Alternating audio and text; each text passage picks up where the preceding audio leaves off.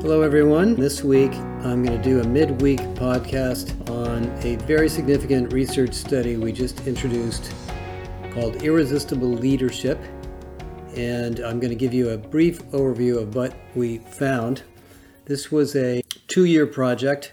We probably interviewed 50 CHROs. We surveyed 700 or 800 companies. We looked at the level of sophistication companies have in the leadership development. We looked at their models. We looked at their alignment with the senior leaders. We looked at their spending. We looked at their mix of development strategies and development approaches. And unbelievably interesting, this is the 4th time I've done this. I've done this kind of work.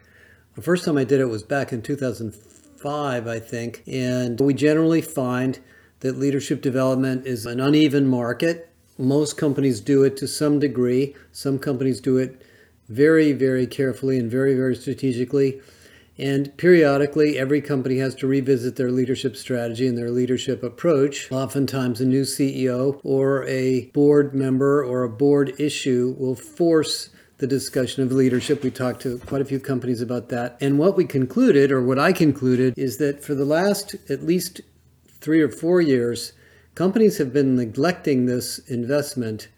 And I think the reason for that is because of the pandemic, and most of us were more worried about our frontline employees and our general employee experience and general issues of well-being and reskilling and upskilling and transformation. And we probably weren't spending enough time with leaders. To give you an example of the statistics, it's pretty striking. 51% of the companies spend less than $500 per year on leadership. Now, with the senior leaders, they spend a lot more, but generally speaking, across the whole audience, it's pretty low. The top companies spend $2,000 or $3,000 per year on senior leaders and well over $800 to $900 on all leaders. So there's a big group of companies, more than half, that are just really behind on this. And that's not uncommon or unusual. I think it's always been that way. But the number's higher than I've ever seen it. And let me give you a few more statistics that will sort of boggle your mind. Only 25% of companies believe their leadership development is delivering high value to the company. Only 24% believe their model is relevant or up to date, so they haven't looked at it for a while or they bought it off the shelf. Only 11% embrace mentoring. Only 18% have coaching.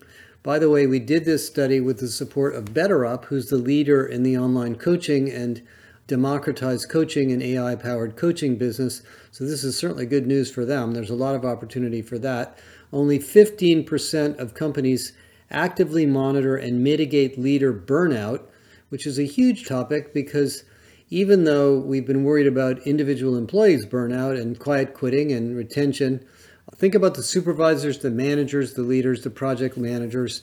All of them are suffering from even more complexity because they're trying to deal with a fairly stressed out workforce and they have jobs of their own. Only 17% of companies are growing their leadership development budgets.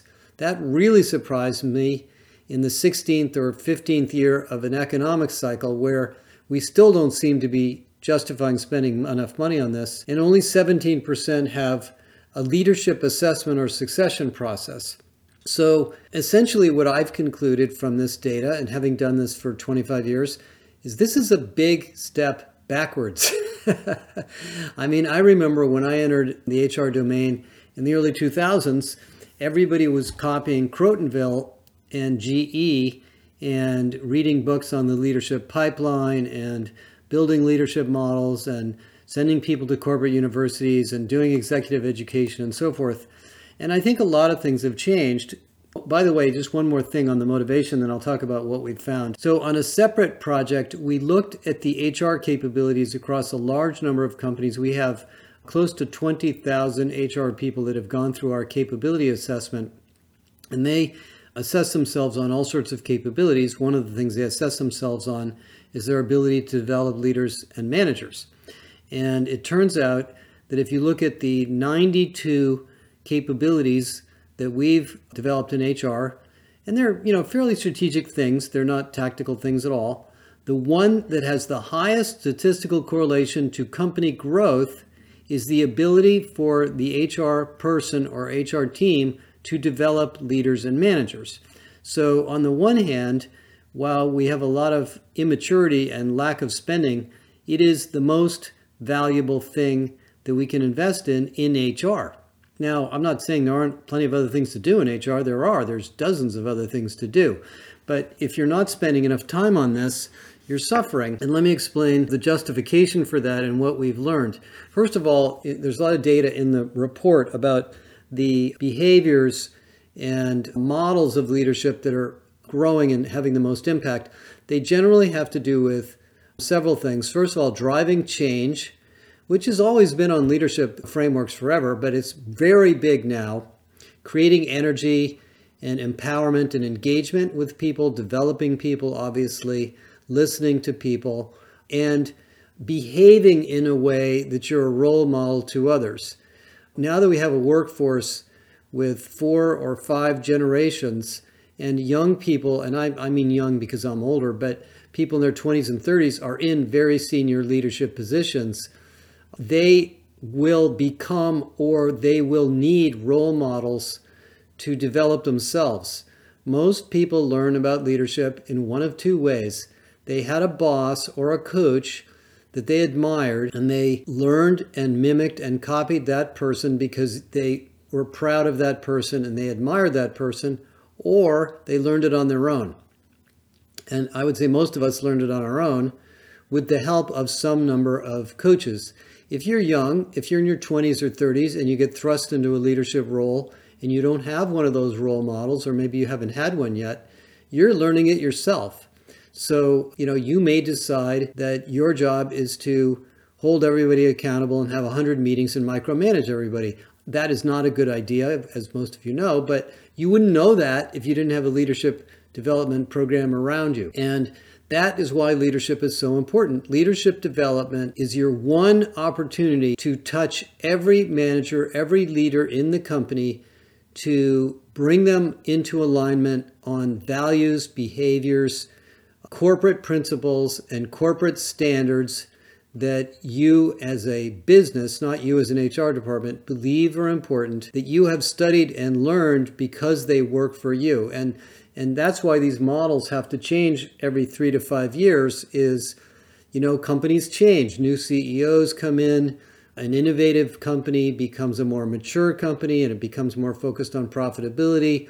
A customer-centric company becomes a product-centric company. A product-centric company becomes a sales-centric company.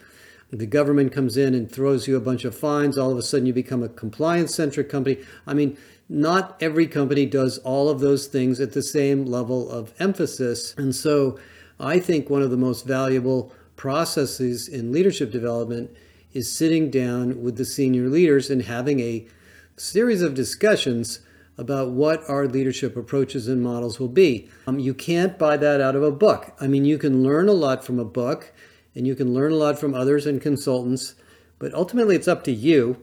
The best companies in the world have a leadership model that is unique to them. And I've visited hundreds and hundreds of companies over the years, and you can tell what the culture is within the first few minutes of meeting with people and being in the company. And what you want to do, of course, is reinforce that and scale it and make it available to everybody to understand and learn. That helps you assess leaders, that helps you develop leaders, that helps you create a better employment brand, it helps you attract people. Now, one of the interesting conclusions we've come to as we look at this data is that there's a lot of history in this industry, and I've read many books on leadership. I'm constantly reading books on leadership. I read Elon Musk's book. I read the book by Bob Iger. I mean, for most of you that are in this domain, there's lots of models to follow. And everybody who writes a book is proud of what they did. When an executive writes a book, it's usually about something good they did, not about all the bad stuff that happened. Sometimes they go through that too. And you pick up examples and ideas, and they become icons, and they become role models. Howard Schultz at Starbucks was a role model for first-line leadership, and empowerment and education and support and benefits for retail for a long time. I mean, you may not remember this, but when Starbucks was a young company, they were the first company that gave hourly employees a lot of benefits, including education and tuition reimbursement and other things. And I gave him a lot of credit. A lot of people copied him. I met a lot of executives at IKEA years ago, and they had a very socialistic strategy, because they're Swedish, approach to leadership that really works for them. They're a design-centric company. They focus on the environment. They focus on beauty and cost-effective design. That isn't just a product strategy. That's a business strategy, and that affects their leadership. You go to Patagonia, you hear them talking about saving the planet. You go to Salesforce, and it's a culture of sales and marketing, sales and marketing. When I was at Deloitte, there was a sort of a hybrid culture between selling and customer service. I would say it was probably more selling and less customer service, but they both went together, of course, in a consulting firm. And it goes on and on, Apple, innovation, Microsoft, time to market, productivity, product excellence, on and on and on. You get to decide what those things are. And if you don't have a model yet, or you're in the process of redoing it, you should do your own research by looking at the high-performing groups and high-performing individuals in your company and talking about what it is about them that we want to exemplify and build that into the model. And the model can be simple or complex. Some companies hire PhDs and do a lot of complex modeling to develop a leadership model. We talked to a government agency that had 60 or 70 dimension leadership model that they statistically created. We encourage them to simplify that, by the way, but they did. They had that for a while. Or you can have, very simple ones. I know at Novartis, they've been focusing on curiosity. At Microsoft, they've been focusing on growth mindset. Companies that have had product problems have a focus on quality, etc. So I'm not going to tell you what the right model is, but I'll tell you what seems to have worked. Now, once you've developed that model and get an agreement on what it is, now, how do we use it? How do we institutionalize it? And what we talk about in the report, and I think a lot of you know, but I'll just remind you, is that this is a never-ending, very continuous process of discussion, of storytelling, of development, of feedback to review these principles and hold people accountable. If you really want to build a great leadership program, the leadership principles should be part of the performance management process for everybody. If innovation is your number one thing, people should be evaluated and developed based on their ability to innovate and create and develop or implement new ideas. Ditto for any of the other areas. It isn't something you kind of put into a course and throw it out there and hope everybody gets it. There has to be feedback. There has to be discussion. When something doesn't work, when somebody underperforms, when somebody does something dysfunctional, use the leadership model as a tool to coach them, to give them feedback so they're hearing reinforcement around the concepts and values that you've created. That's a really valuable process, because when your company has a problem, and every company has problems, a product is late or a competitor beats you to market or you have a bad quarter or something happens, you're going to fall back on that. You're going to fall back on that leadership model, and you're going to be tested on how well you really believe it, because you're going to want to do a lot of knee-jerk reactions that may be very emotional, but you want to fall back on the leadership model because it will sustain your long-term growth. Now, in the book that I wrote, that I know a lot of you have read, but I encourage you to read it because there's a lot of discussion in there. One of the words in the title is enduring. And I think what confuses people about leadership is they read a book about Elon Musk. They see, these rocket ship companies, literally, that he's created, these trillions of dollars of value he's created. And they think, well, here's a guy who's a scientist, an engineer, maybe not the most socially aware person, but in fact, he's very hard on people based on the way that book reads, but he's an incredible innovator. And they say, oh, let's do that. Well, or you pick the role model you like. Let's copy that person. Well, that's usually not a good idea, because the number one issue in business is sustainability over a long period of time. And I don't mean environmental sustainability. I mean business sustainability. The reason business is so interesting and the reason business is so much fun, for me and hopefully most of you is that it's constantly changing. And whatever you're doing today, the product, the service, the offering, the systems, the procedures, it's going to take time to get them to stick.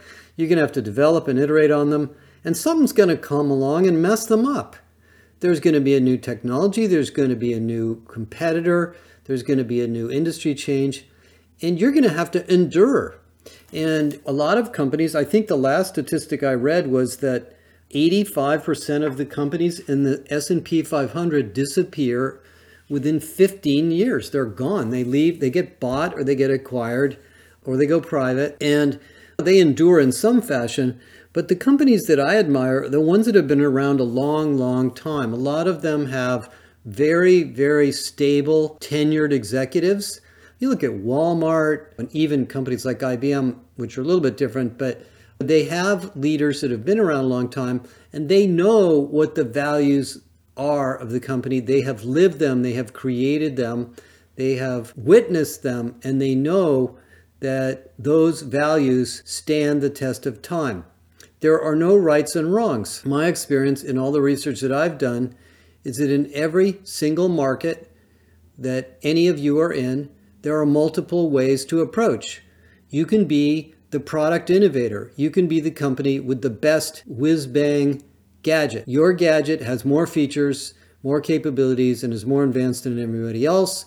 Your product, your service, your food, whatever it is. And then people will buy it because of that. Or you can be the low-cost provider. You can have a product or service that's just about as good as everybody else, maybe not as good, but it's cheaper, it's easier to implement, it's more cost-effective. Or you can be the customer intimacy company, where your products are good, they're useful, they solve the problem, but you provide services and engagement and support to your customers in an exceptional way. And I'm not saying you don't have to have a good product to do that, but that's a different business model and you will put your costs in a different place. Or you can be the fastest moving company and you can change all the time and you'll attract new markets faster, but you may get behind on some of the old markets. So you can pick any of these positions in your industry as a leadership team, and it'll change because when you merge or acquire another company, you may become a more stable, service-centric company because your market hasn't been growing, and then you're buying an innovator, and now you have another group of leaders that are different. So your leadership model has to adapt over time, and it has to be built with a sense of endurance. Now, a couple of the other things that we discovered in the report, one of the things that I don't think people think enough about is that in this day and age where we have 4 or 5 generations of people working in one company, we're all leaders. And this idea that we're all leaders is a nice phrase, but are you really living by that? Are you really developing people? Are you teaching them? Are you giving them stories on how to lead? You know, I have children in their 30s, and both of them have been in leadership positions at different points in time. And they haven't gotten a lot of leadership development from the companies they worked for. And I'm sort of a little bit sad about that. Of course, they're still not that old, and so it'll happen later. I had the good fortune at IBM in the 1980s to have the chance to learn a lot about leadership from leaders and through more formal processes. I think we need more of that. I think you'd be surprised how a leadership development program, which feels like a waste of time to many people, has massive payoff, massive, because you get connections, communication, alignment. You bring people together who need to work together and may not have time to work together. You teach people about things going on across the organization, and you have to bring people together face to face. Virtual programs work great for fundamentals and business topics and background in education and research, but the actual development of people takes face to face. Your leaders should be teaching, not just listening. Your leaders have to take this on as a responsibility, one of their jobs. We should be holding leaders accountable for their own personal development so they feel that they're not just delegating this kind of stuff to somebody else, but they're holding it responsible too. And we have to be highly inclusive. If your company was founded by white men or black women, whatever it may be, and that group of people have decided amongst themselves how they want the company to run, well, that's probably not a good idea because the company will become more diverse over time. And we have to respect the fact that a more diverse workforce will require a more diverse set of inputs into the leadership model. That includes diversity in promotion, diversity in the leadership team. You don't want to have all the men running sales, all the women running HR. I mean, that tends to happen anyway, but we've got to try to push ourselves not to do that kind of stuff. Generational diversity, those are all part of leadership too.